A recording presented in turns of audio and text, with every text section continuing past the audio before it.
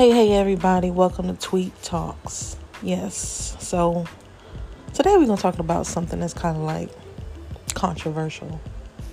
In today's society, it's like a woman, in order to be in a healthy relationship or even to get a man's attention, she's got to be a cooker. Like, she's got to know how to throw down, y'all.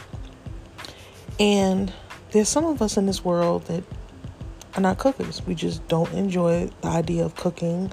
We're domestic, but we just aren't into the whole idea of sitting down and sitting in the kitchen, cutting up some onions, cutting up some this, cutting up some of that, and just whipping it up real good type thing.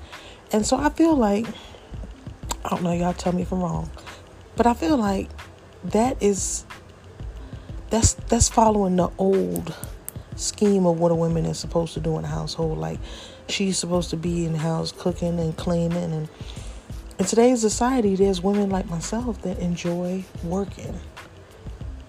And I don't know if it's just me, but I feel like it's not valued just as like it used to be back in the day. If you're not cooking and cleaning in the house and you prefer to be a woman of the workforce, it's just not accepted.